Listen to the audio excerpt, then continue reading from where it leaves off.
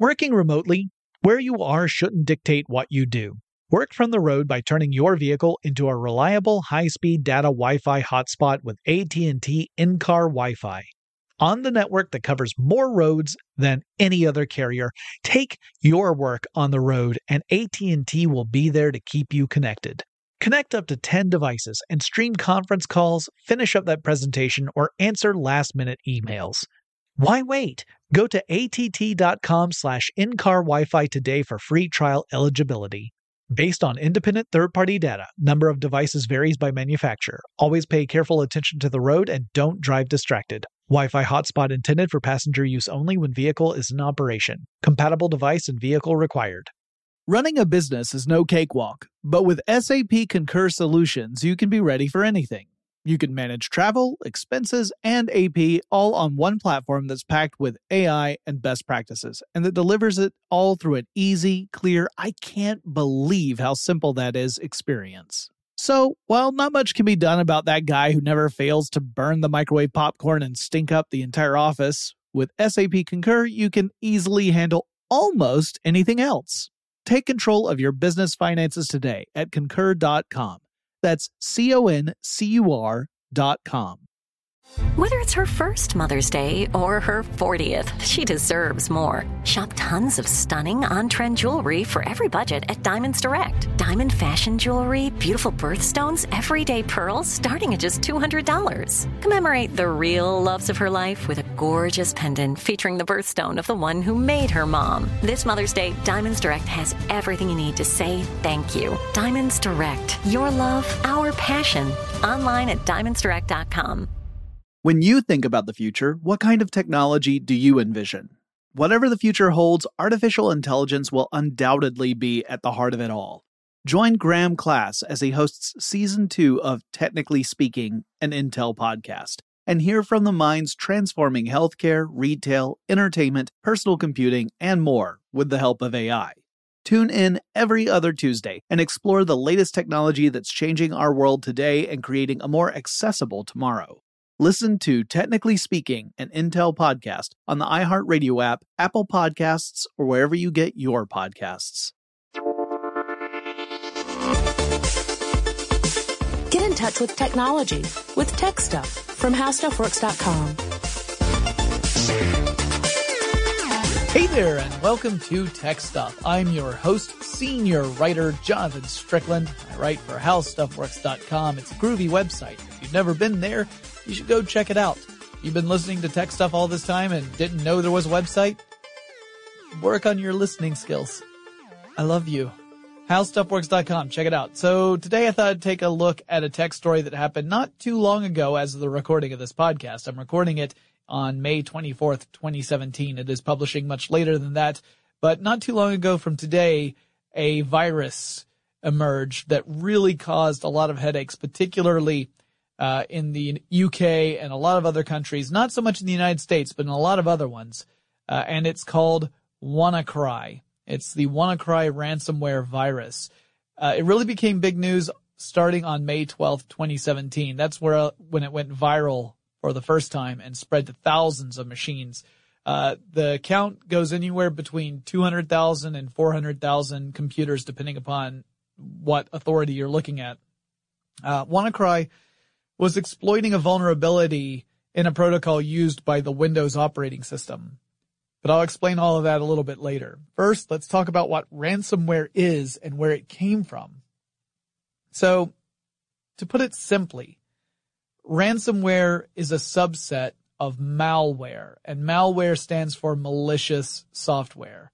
You might also hear it described as a computer virus. That's largely because in the early days of personal computers, there were really only two major types of malware, and those were viruses and worms. And so we've often used computer virus as shorthand for malware, but there are lots and lots of different kinds of malware out there. And so using a term like virus is not as specific as most people would prefer.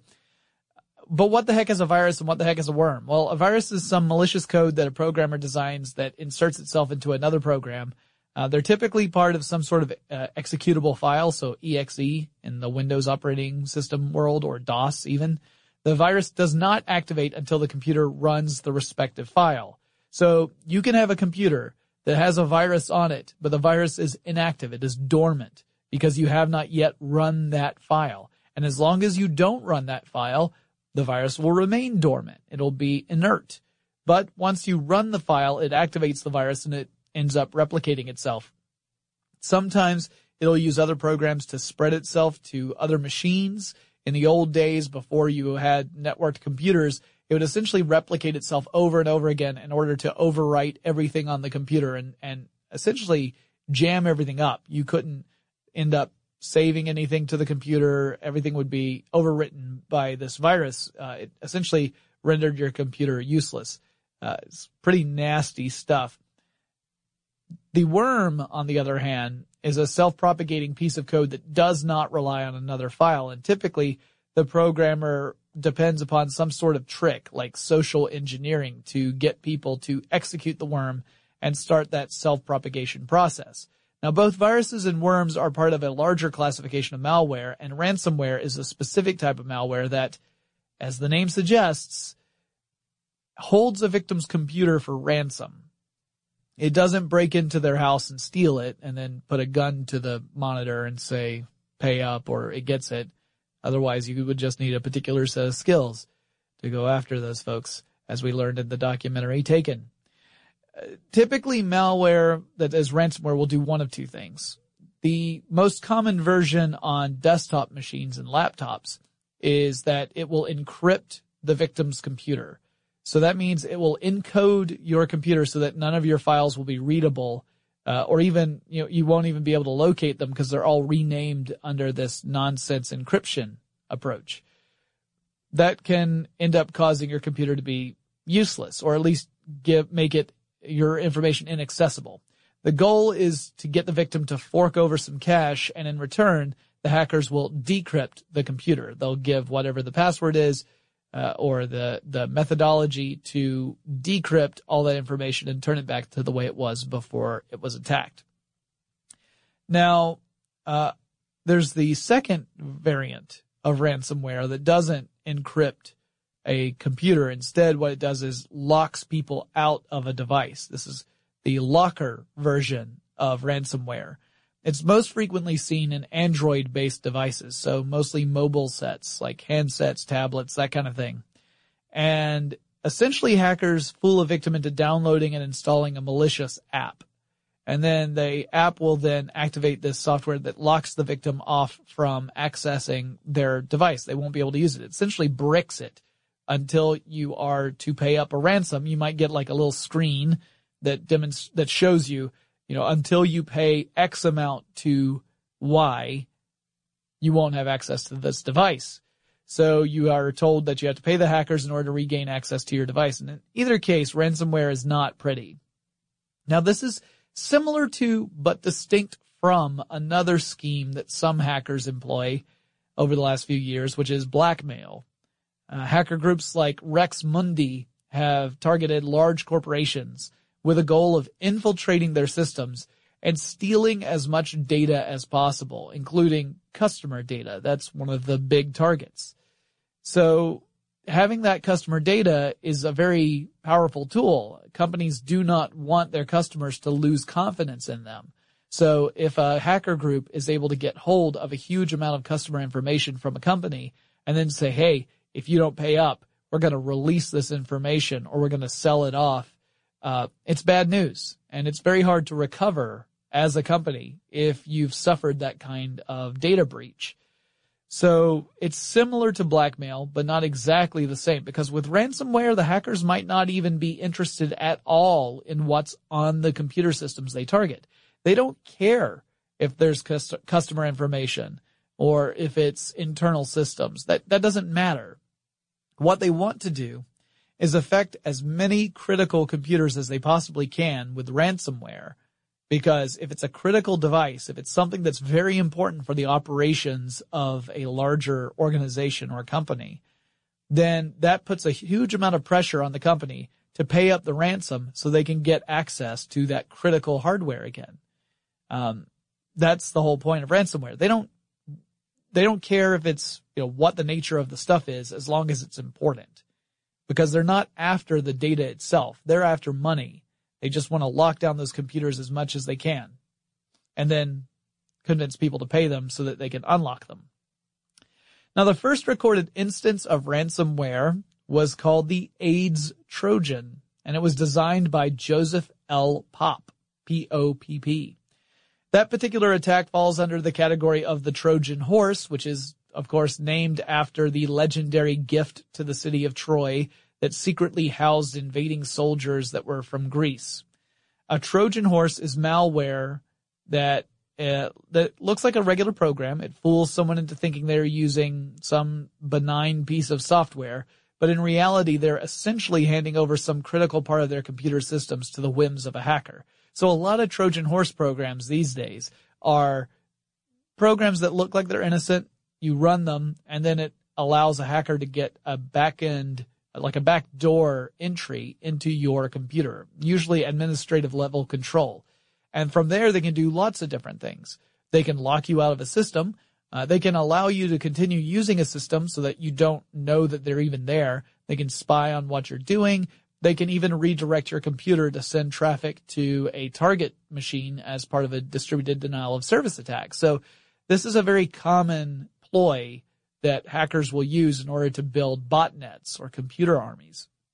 Now, the AIDS Trojan virus predates the World Wide Web. So this was not a virus that was spread over email. It wasn't spread over a compromised website.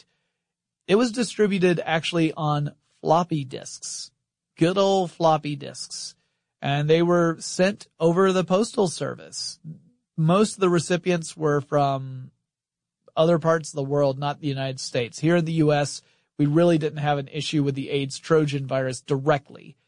These were the targeted systems were mostly in other places in the world, like Europe, in Africa, in Asia, that kind of thing. So the target for this attack happened to be companies and agencies that were either in education or healthcare, and they were concerned with educating people about the AIDS virus.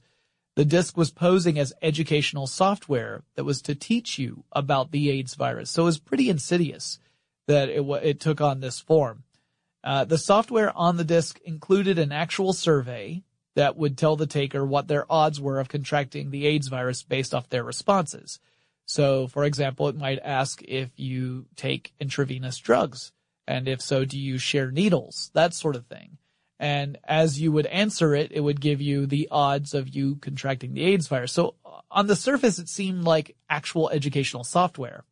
What you didn't realize as you ran this software on your computer is that in the background, code was running so that it would infect the computer, and after a predetermined number of reboots to the system, the software would encrypt all of your files.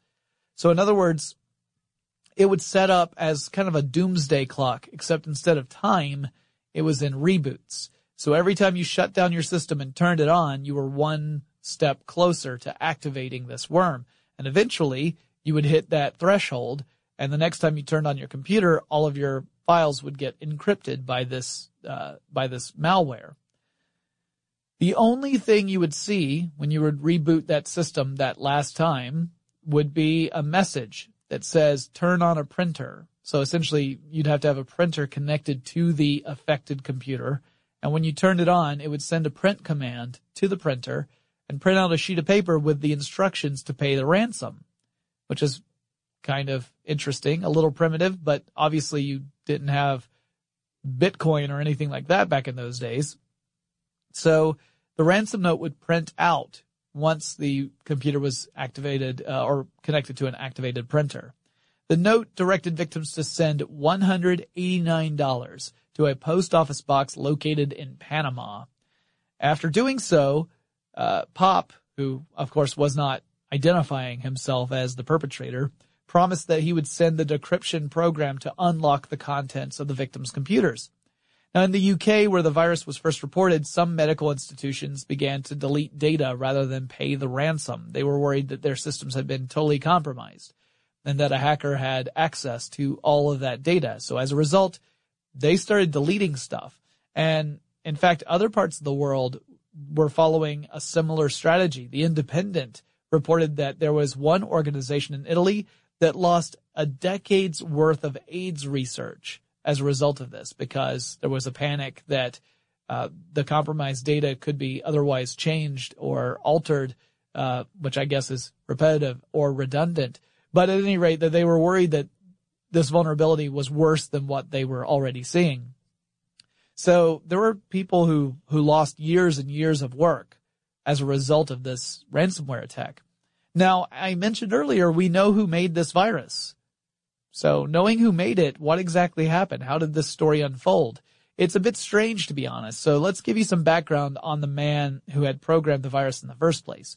Joseph L. Popp had graduated with a PhD from Harvard University, and he was in the field of evolutionary biology. It's not a field that you would immediately associate with someone who's programming the world's first ransomware virus.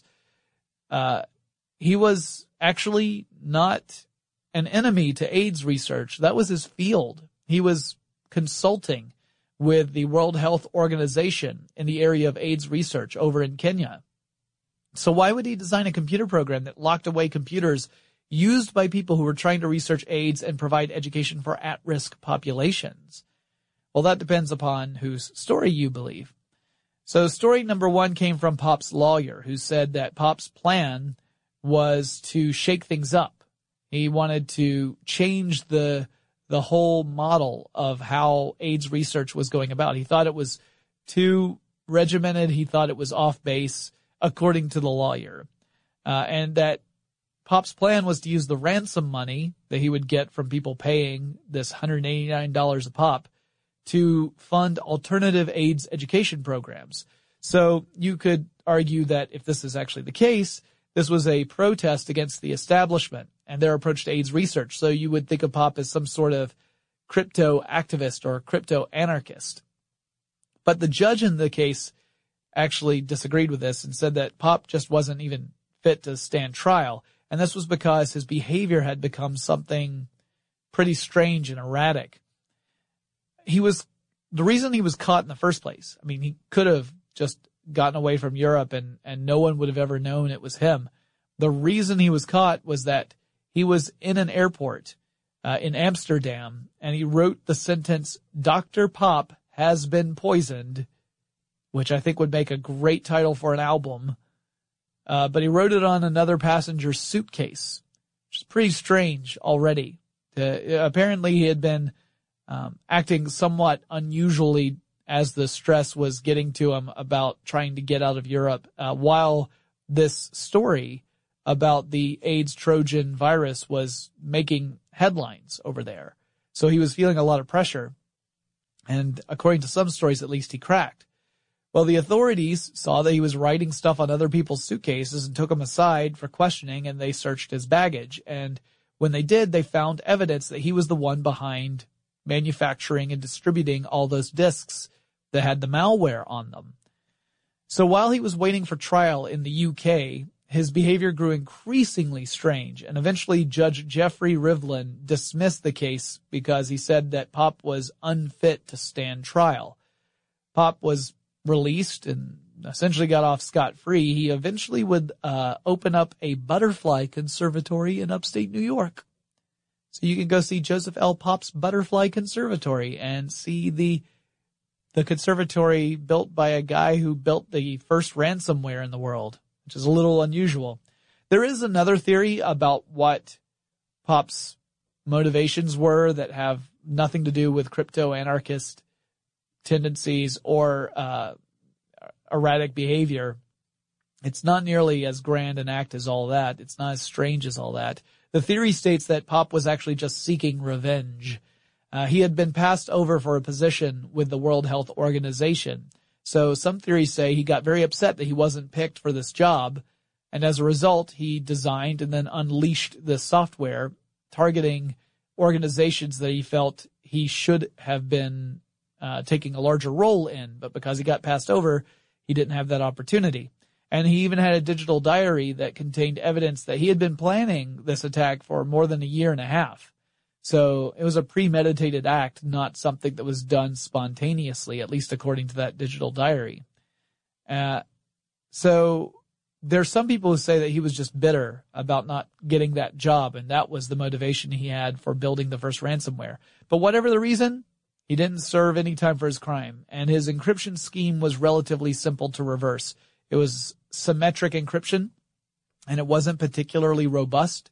So after some time, experts were able to figure out how to reverse engineer it, essentially using brute force to decrypt the affected computers. So it really wasn't as bad as it could have been, or as it later would turn to be, as future ransomware hackers would create more robust means of putting your data off limits. So one thing that Pop also set into motion was this tendency for hackers who have developed ransomware to target healthcare organizations, whether it's hospitals or organizations that are related to healthcare. That's a prime target for ransomware. And the reason is the information inside those computers is critical, literally critical to the lives of human beings.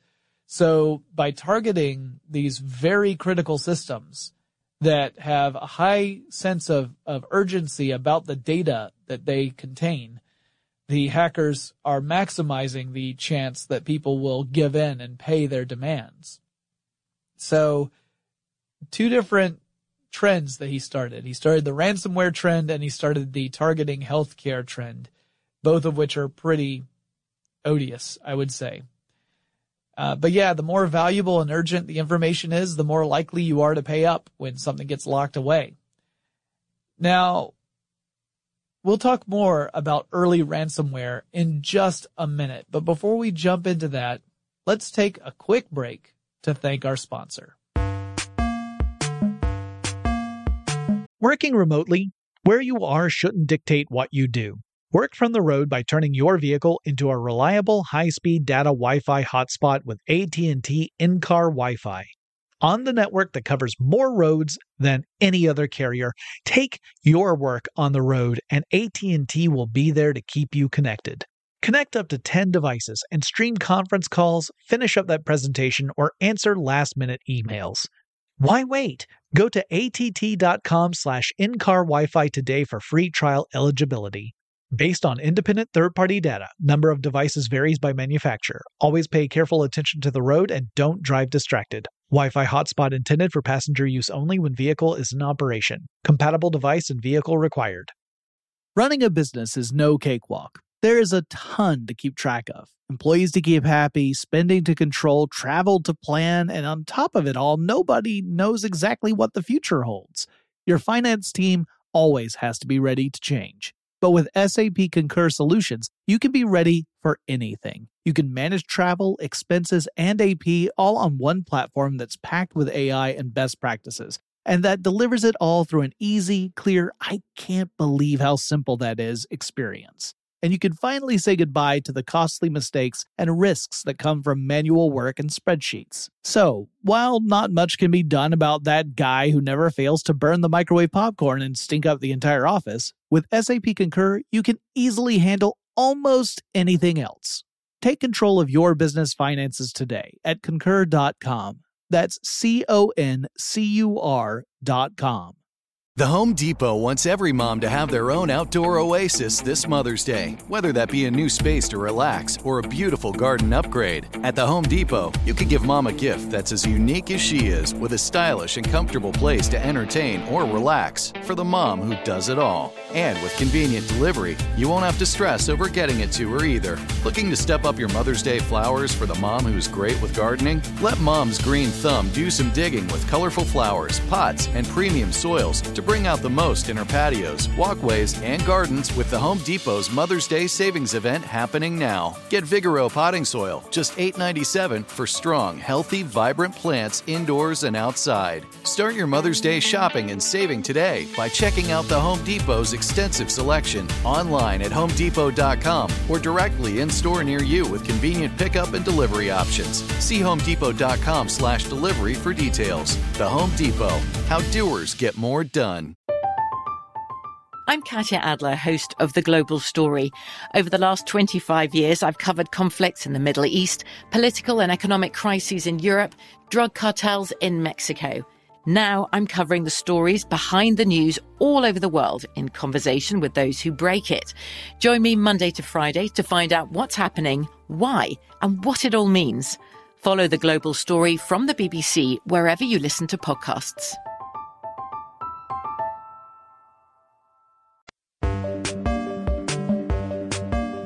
So early ransomware attackers would originally they were building their own encryption codes to convert files into seemingly meaningless gibberish.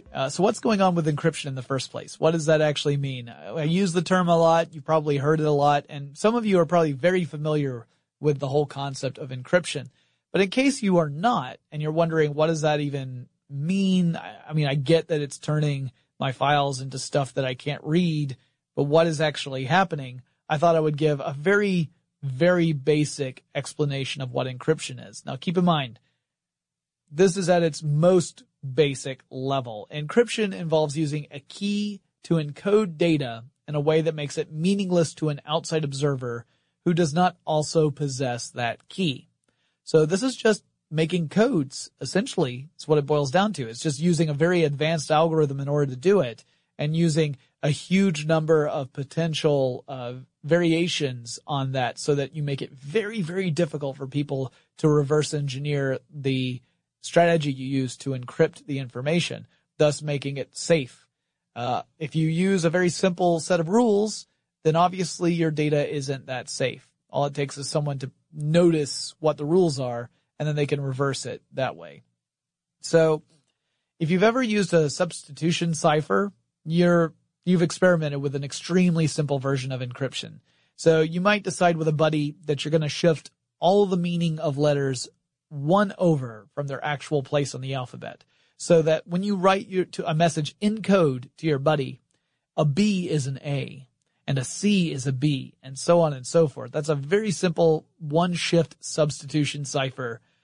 When you receive a message, you use that key, which in this case is just that very simple rule, to decode the message, and then you read it. And then later that night, you'll probably TP someone's home, because that's the kind of thing we lousy kids used to do before there was an internet and Nintendo Switches and whatnot. Obviously, computers are using much more robust encryption techniques than a simple substitution cipher. The goal is to create a method of encryption that is so sophisticated that it would take someone years or even decades before they could decrypt the information without the use of a key. In other words, to use brute force. Brute force is essentially when you just tell a computer, I want you to work through every variation of this particular approach until you find the one that works. And the more approaches there are, the longer that will take a computer to accomplish. So your goal is to make the encryption process difficult enough so that a computer doesn't have any hope of solving it by brute force in any reasonable amount of time. The earliest forms of computer encryption used a 56-bit key. Now remember, a bit is a single unit of information. It is either a 0 or a 1. So if you have 56 bits, how many different combinations will that get you? The answer is it's around 70 quadrillion possible combinations. That sounds like a lot, 70 quadrillion. But as it turns out, modern computers can brute force that fairly quickly. Quickly being a relative term, but it's not impossible to use brute force and break that kind of encryption, so it's not safe. So today you would use a much higher bit for your encryption, like 256-bit encryption, which gives you way more potential combinations, exponentially more combinations. So to decrypt without brute force, like if you're not going to try and just force all those different variations through, you need that key. The key is like a secret decoder ring. So if you get hit with ransomware, what the hackers are actually offering you is the decryption key in exchange for money. You pay them, they give you the super secret decoder ring so you can decode all that stuff that's on your computer and you can use it again. These days, the money is typically demanded in the form of digital currency like Bitcoin or in prepaid cards like MoneyPack, which, by the way, in one of the stories I was reading was misspelled with a typo, calling it Monkey Pack. And I wish it was Monkey Pack. But Monkey Pack is a brand of backpacks. It is not a method of cash transfer. Unless you were to stuff a monkey pack filled with money and then hand it to someone, then technically it is cash transfer. But I'm pretty sure that the author of the article meant money pack. More's the pity. So using Bitcoin or these prepaid options, it allows hackers to maintain their anonymity as opposed to giving you an address, like a physical address to send money to, which, you know, you could just hand over to authorities who would then stake it out and try and catch the people who are responsible. Using the digital approach, it's a lot harder to do that. Since 1989, ransomware has become a more popular method to attack computers, and it really took off once the World Wide Web matured and upon the launch of the smartphone industry as well.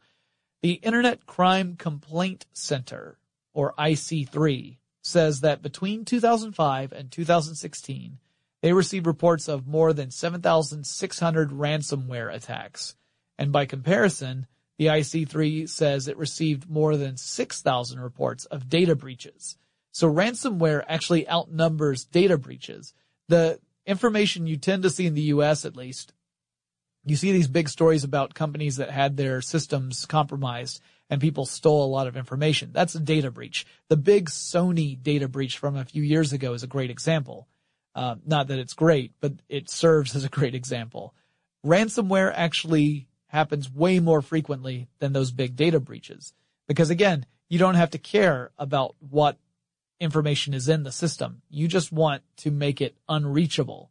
So all you have to do is fool someone into executing some malicious code, and depending upon the nature of the malware, you might be able to infect an entire system just through one point of entry.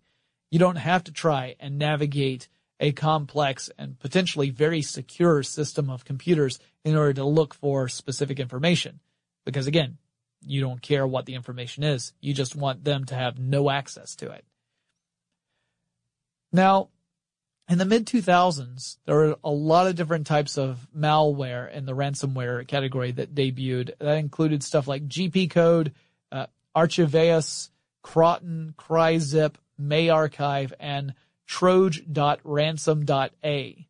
And these were using tougher algorithms that were harder to crack. Archiveus was one of the first, and it used RSA encryption and demanded that users visit specific websites to make purchases in order to buy a password to remove the lock on their files. So you would get a message saying, you need to go to this pharmacy's website and you need to buy X amount of drugs from this pharmacy. And after you do, we'll give you the password. It's a pretty aggressive marketing scheme for that pharmacy, if you were to ask me. Obviously, it was a front for these hackers. But pretty nasty stuff. And more frequently, hackers began to use off-the-shelf solutions as time went on. Rather than build their own encryption codes, they began to use stuff that a couple of people had developed and then had released out into the wild for others to use at their own discretion. So this did two things. It increased the sophistication of the encryption algorithms that the hackers were using, and it lowered the barrier to entry for hackers to the point where if you are willing to pay the money, you can get very simple hacker toolkits that are easy to run. Like they are made to be user-friendly for the hacker. And you don't have to know how they work. You just have to use them. It's like using any other program on a computer. You don't have to know how it works in order for it to work. And that makes it much more dangerous because it suddenly makes ransomware a more viable option for a larger group of people and thus put more computers at risk. It's a pretty ugly cycle. So you also saw websites begin to get compromised, and that became an issue too. And you also started to see malware that would copy notifications from trusted sources to to fool people into installing malicious software. So you've probably encountered something like this in the past. You may have gone to a website that was not secure. It was maybe a compromised website, and you might get a pop-up window that says, hey, you need to update your Flash so that you can watch this content. Or you might get a notification saying, hey, the FBI is looking at you right now, so you need to follow this link. But in general, these are not legitimate things. These are actually phishing attempts to try and get you to click on stuff, to download and install the malware so that you compromise your own computer. So don't do that. And don't go to that website anymore. It's been compromised. It is not a nice place for you to go visit. Go outside. Get some fresh air. Or if it's on your phone, turn your phone off. Just be careful. Over time, the demands from hackers have increased, as well as the sophistication of the hacking program. In the mid-2000s, the typical demand for payment was hovering somewhere around $300, typically between $200 and $400. And this is where the economies of scale come into play. So $300 in the grand scheme of things is not that much money. Now, it's not cheap.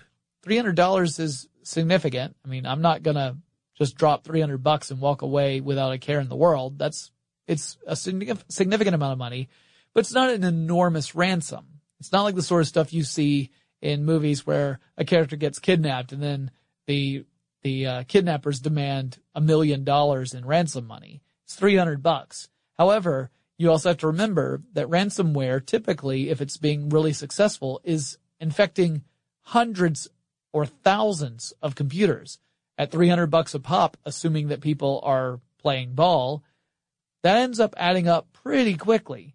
So it ends up being an effective way to extort people out of money. Today, the price is closer to $500 on average. So it's gone up. It's no longer around $300, it's around $500. And again, just through sheer number alone, you can see the potential for hackers to make lots of money using this methodology. And also, a lot of the software today comes along with a deadline.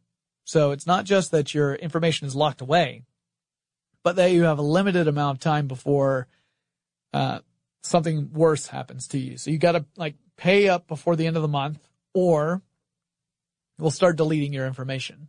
We'll start deleting your files so that not only are they not accessible to you now, you'll never be able to access them again because we're going to completely delete and overwrite them. So it becomes that kind of level of extortion. You got a nice database over here. Sure would be a shame if someone, encrypted it and then started deleting it piece by piece.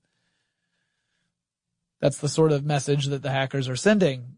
So it's definitely gotten more sophisticated, more expensive, and more malicious over time. However, ransomware does tend to change very quickly. You don't tend to see one type of ransomware dominate for longer than, say, a year or so. Kaspersky Labs, which is a computer security company, reported that the most prominent ransomware between 2014 and 2015 was a program called CryptoWall, which accounted for more than half of all the ransomware examples found in the wild. Something like 58% of all ransomware was CryptoWall, or some variation of CryptoWall. And according to the FBI, the hackers behind CryptoWall made $18 million from their victims. And CryptoWall was one of the earliest types of ransomware to spread over compromised websites. And earlier ransomware really relied on other methodology for distribution. But CryptoWall went through compromised websites and email attachments and affected a lot of targeted computers. It used a 256-bit key to encrypt specific types of files. So it would look for files that had specific extensions, like a .doc file, a document file. It would look for those sorts of files and encrypt them using this 256-bit key. Then it would use a 2048-bit RSA key to encrypt the 256-bit key. This double encryption made it much more difficult for you to figure out how to reverse the process. But the following year saw CryptoWall reduced to just 5.21% of all ransomware. So it went from 58% to 5.21% in the span of 1 year. The new heavy hitter was a piece of software called TeslaCrypt. And the hackers behind that malware frequently demanded their ransoms in Bitcoin and other forms of digital payment. Ransomware attackers continued to aim at the healthcare industry for the reasons I mentioned earlier. Hospitals have been affected by various types of ransomware. Some of them include Los Angeles' Hollywood Presbyterian Medical Center, the Los Angeles County Department of Health Services, Ottawa Hospital, Kentucky Methodist Hospital, and lots of others. A ton of them are in California, in fact. In some cases, hospitals paid the ransom in order to regain control and access of their systems, but in other cases, savvy tech professionals were helping to quarantine affected computers to disconnect them from the network so that they wouldn't spread the malware further into the system. And then they worked to reboot the systems using old backups. So essentially going to the backup files and, you lose some stuff because chances are you generated some data since the last backup, but it meant that they got back these systems, and didn't have to pay the ransom in several cases. Now, sometimes hackers have a real flair for the dramatic. There's the team that's behind the Jigsaw ransomware. Jigsaw taking its name from the villain in the Saw series of films. The malware not only locked the victim's computer, but displayed an image of the puppet that was used by Jigsaw, Billy the Puppet, from the Saw series. And there was a message there that would state that rather than just a regular deadline, Jigsaw would delete files as time passed. Like every hour that passed would mean more files deleted. So the longer you waited, the more information you would lose. That gave that sense of urgency to pay off the hackers. And also if you turned off your computer, it was even worse, really, because the next time you booted your computer, 1,000 files would be deleted from your computer. It was an incentive to not turn your system off. Because once you turned it on again, you would lose 1,000 times what you would lose every hour. It's pretty evil. By 2014, hackers were designing locker-based ransomware for Android systems, and one of those was Cyping, which used fake Adobe Flash update messages to convince users to install the malware that would lock you out of your Android device until you paid a $200 ransom using money packs. Those are those prepaid charge cards. So what would happen is when you tried to activate your phone, instead of getting the screen to unlock your phone, you got a message saying you had to pay this amount of money in money packs to this particular account, or you would not get access to your phone again. A similar piece of ransomware was called Kohler, K-O-L-E-R, or Color if you prefer, which claimed that the holder of the phone was being investigated by law enforcement and that they were being fined as a result. So this is playing on people's fear, right? Like if you send them a message saying, hey, you're in trouble, and unless you follow this link, you're going to go to jail, that gives people a big incentive to try and figure out what's going on. A lot of people are going to click that link, not thinking that, hey, the FBI probably doesn't reach out through websites to let you know that you're in trouble. They probably come door to door for that kind of thing. But it's the sort of thing that's meant to instill panic. And when we panic, we make bad decisions. We make very quick decisions. We don't think. We don't use critical thinking. So that's the whole method of attack in this type of ransomware. So this one also had a nasty additional kick. It was a locker worm type of malware that would then send messages to anyone in the contacts list of a compromised device. So if you got me with that, if you sent me a message saying, hey, we're the FBI and you're totes in trouble, bro, and I fell for it, I clicked on it, then the malware would not only lock me out of my phone, it would go through my contact list and send a message out to everyone in my contact list with a similar message in the hopes of catching even more people. So this way you allow the virus to propagate across the network. All you have to do is infect a couple of well-connected people, and chances are you're going to see a lot more infected devices as a result, and that becomes like a ripple effect. It keeps moving out from the source. People who are savvy to it will ignore it, but that doesn't help all the people who don't ignore it. It's pretty nasty stuff, though. By 2015, enterprising programmers began to create ransomware as a service, or RAAS. Now, these were the people who would design the tools that other folks would actually use. So you might have programmers who have no desire to actually use ransomware themselves. They're not directly going to put it to use. Instead, they'll sell it to hackers who do want to use it, but who don't have the ability to program or design these algorithms or these types of malware. And so you'd sell it for like $1,000 to $3,000. It's a lot of money, but when you factor into the account the fact that you can demand $500 per locked computer, and if you're hitting thousands of them, $3,000 is nothing. A lot of these ransomware as a service providers also demand a certain percentage of the profits, like 10 to 20%. But still, you're still talking huge amounts of money. So it doesn't take very many victims to play ball before you recapture your costs, and it makes ransomware even more prevalent.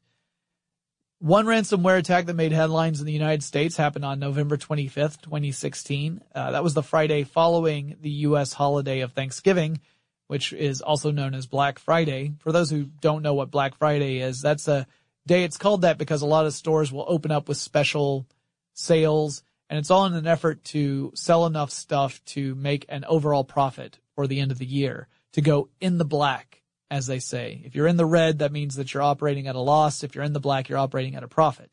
So that's why it's called Black Friday. Well, that's a very popular day for people to go out shopping, and it means it's also a popular day to just get outside and travel. So the hackers had targeted San Francisco's municipal transportation system, also known as MUNI, M-U-N-I. And on that day, they were able to infect the ticketing and bus management system for MUNI with a ransomware attack. They demanded 100 Bitcoin for the antidote, for the key to decode everything.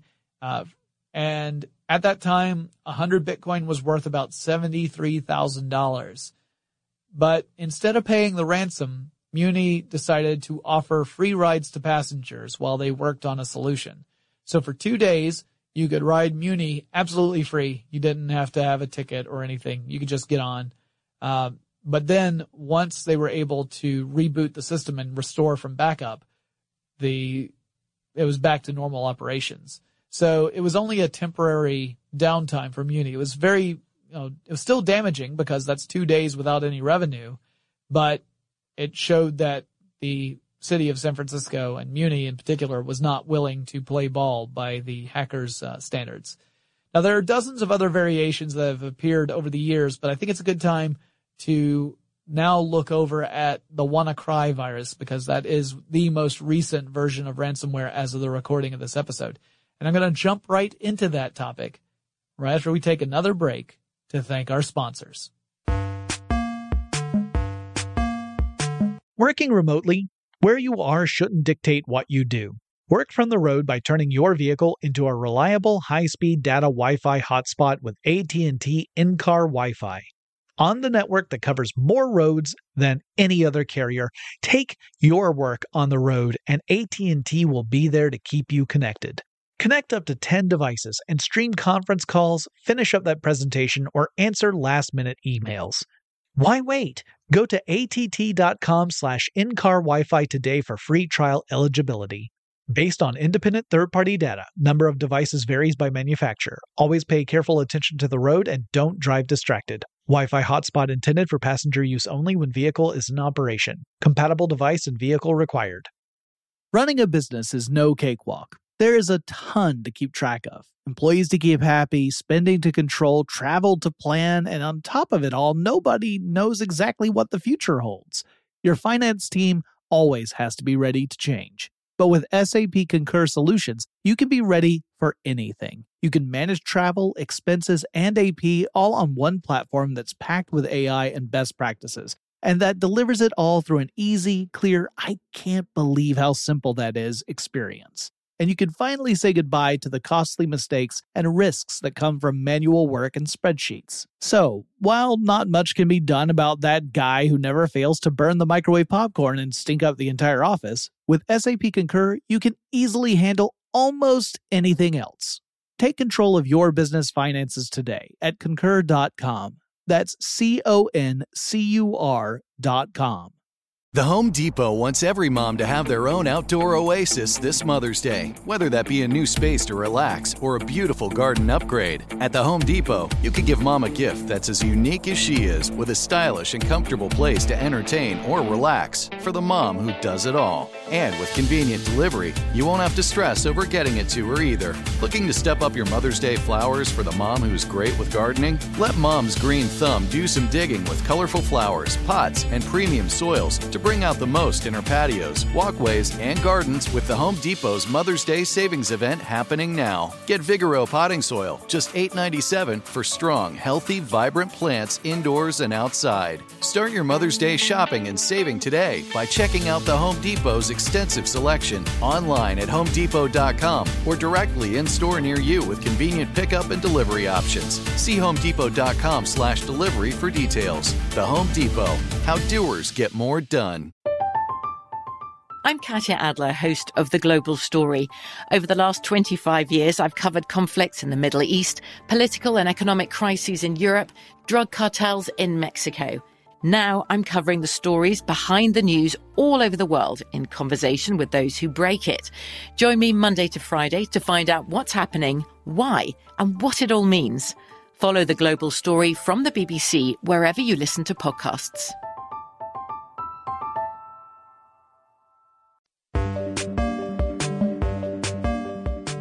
WannaCry is an aggressive, coordinated ransomware attack, one of the biggest ransomware attacks in history. And it's affected hundreds of thousands of computers, many of which are part of the healthcare industry.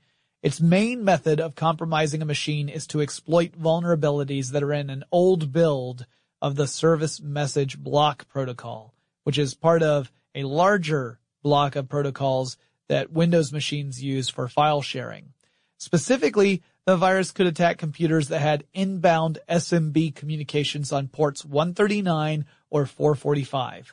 And then there were some later variants that aimed at different ports, but the initial one was looking at those two. All you have to do to protect yourself against this, by the way, is updating your computer to the latest Microsoft security patch. It removes the vulnerability.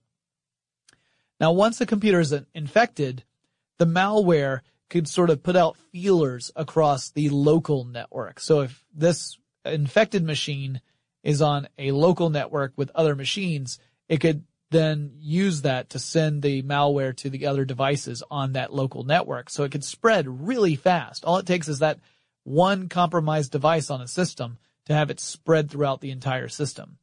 And it made it particularly dangerous for these interconnected devices that weren't up to date on security patches. Now, before it made its debut, WannaCry was published as part of a large group of documents stolen from the NSA by a group of hackers. So among those documents was a list of 23 hacking tools that targeted Windows vulnerabilities. One of those hacking tools was codenamed Eternal Blue, and that is what would become WannaCry. So WannaCry started off as an NSA-identified and targeted vulnerability in Windows operating systems. This raises some tricky questions about intelligence agencies and how they intersect with computer vulnerabilities that I will get to in just a moment. But nearly a month went by without WannaCry becoming a public menace. So it was released by this group of hackers into the wild. Anyone who went to Tor and went to this particular site could, or really file sharing area, could get hold of these documents. But for about a month, nothing really happened. Then on May 12th, 2017, at 8:42 a.m. London time, I love how precise we can be with this, the virus was unleashed. And the first attack lasted for most of the day, and it compromised hundreds of thousands of machines. But it wasn't as bad as it could have been because it got sidelined when a British cybersecurity analyst found a URL embedded in the WannaCry virus attack that led them to a kill switch for the virus. So this was something that the hackers had built into the system, or really, you could argue the NSA built into the system so that you could shut it off remotely. So they did. They flipped the kill switch and it stopped the spread of the virus right there. So it could have been much worse than it was if it had been left unchecked. The hacking group that was responsible was called the Shadow Brokers.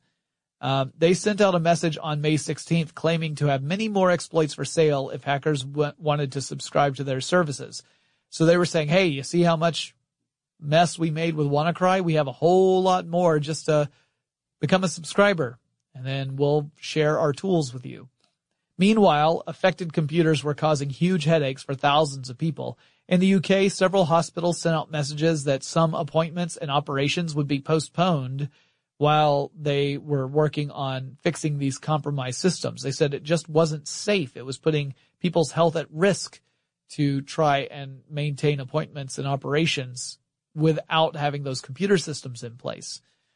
Experts were working really hard to restore systems from backups, but that's a pretty slow process. And just the sheer number of affected computers across multiple companies in multiple countries meant that there was no coordinated effort, right? Like you had all these individual little islands that were affected by this virus, and each one had to respond to it in its own way and in its own time. So there was no coordinated major effort to overturn the virus. It was just pockets of that throughout the world.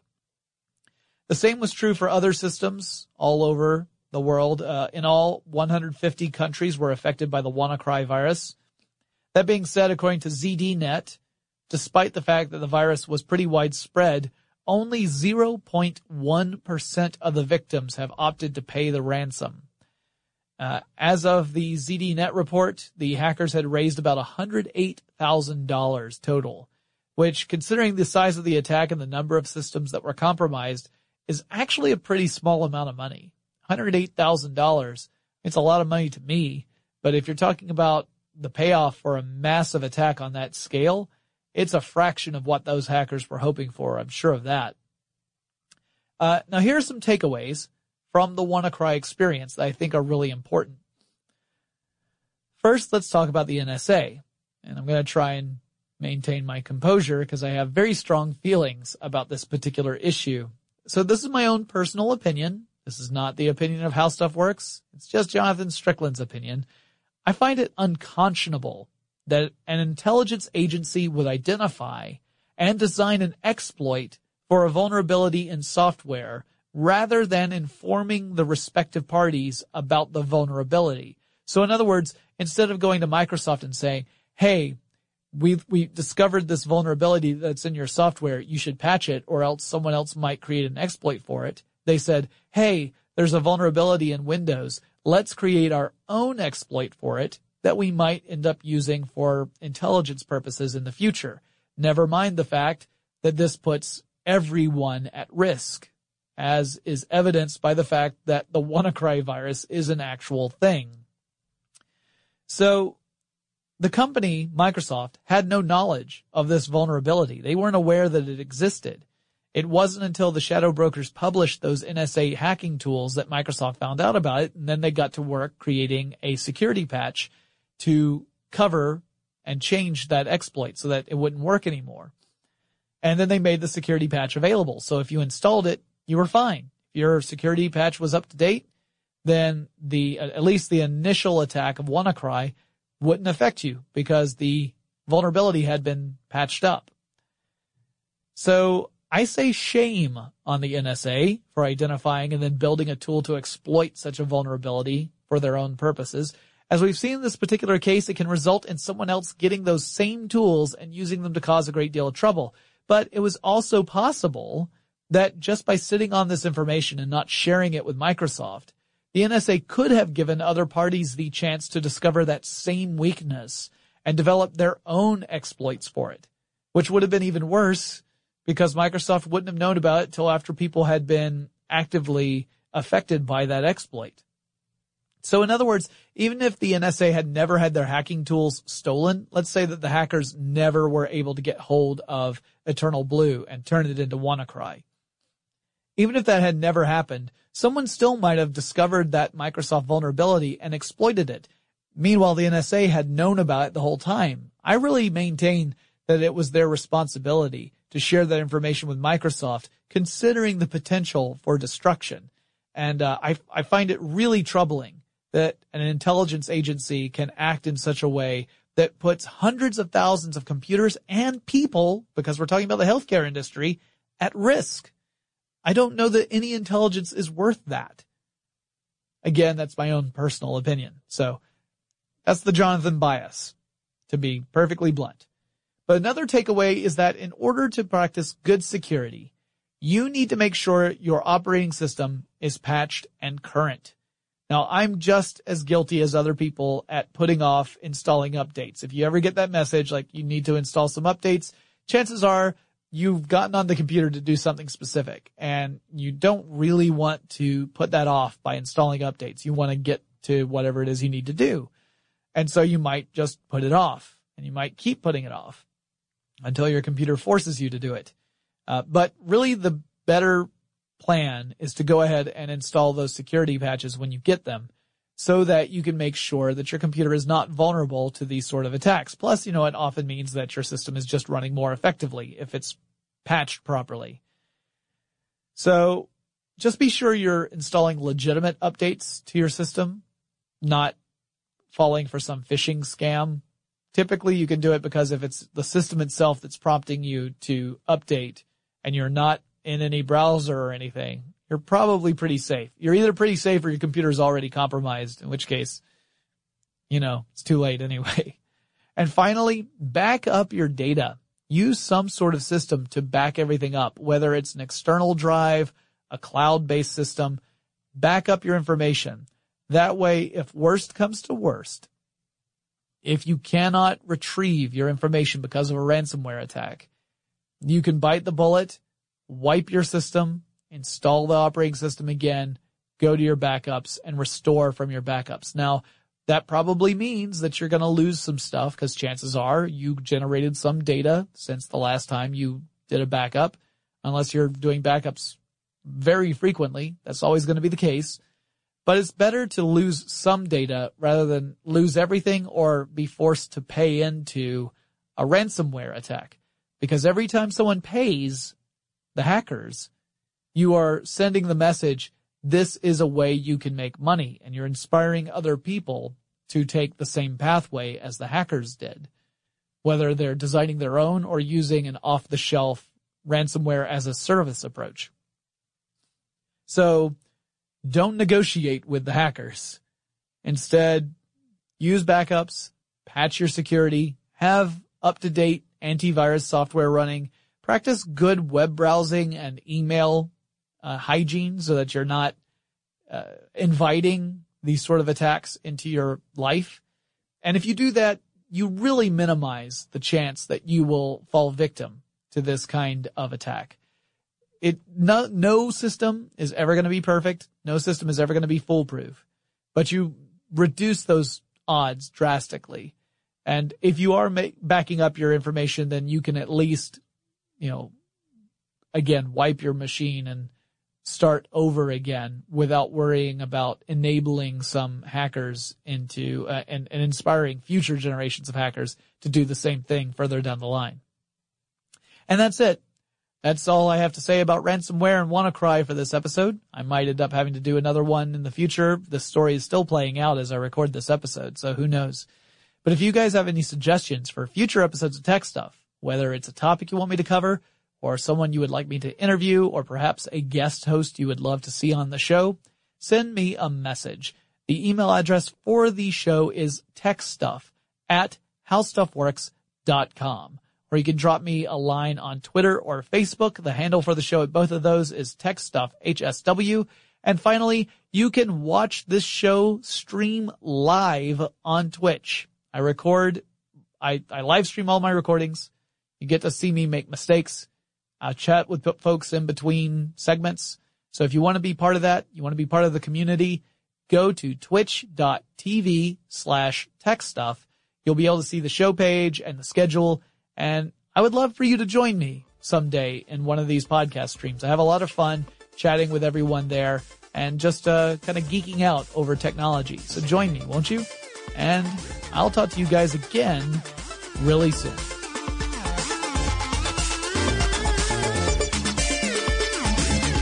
For more on this and thousands of other topics, visit howstuffworks.com.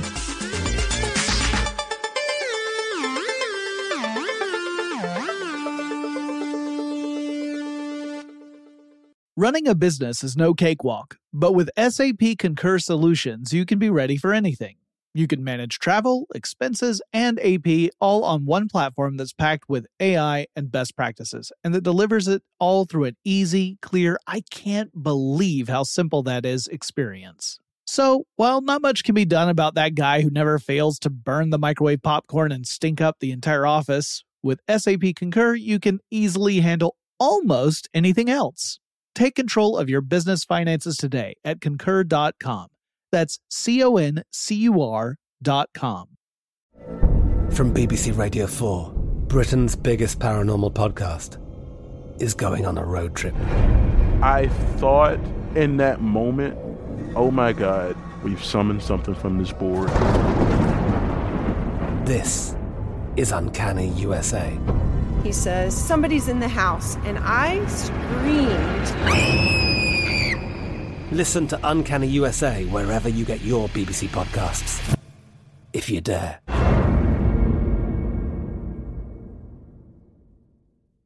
Xfinity has free premium networks for everyone this month, no matter what kind of entertainment you love. Addicted to true crime? Catch killer cases and more spine-tingling shows on A&E Crime Central. Crave adventure? Explore Asian action movies on Hi-YAH. Searching for something extreme? Check out skating, snowboarding, and more on Fuel TV Plus, the global home of action sports. And find crowd-pleasing bops on iHeartRadio's Hit Nation playlist. There's new free shows and movies to love every week. Say free this week in your Xfinity voice remote. Are you still searching for your perfect place to call home? Well, now is the time to buy at Fisher Homes. If you're looking to move in before the end of 2024, May could be your last opportunity to start building your dream home and close before the year's end. If you're hoping to move in even sooner, Fisher Homes also has homes that are move-in ready and waiting for you, where you can start enjoying the benefits of homeownership even faster. Schedule your personal tour with a new home advisor today at FisherHomes.com and make this spring the season you find your perfect home sweet home.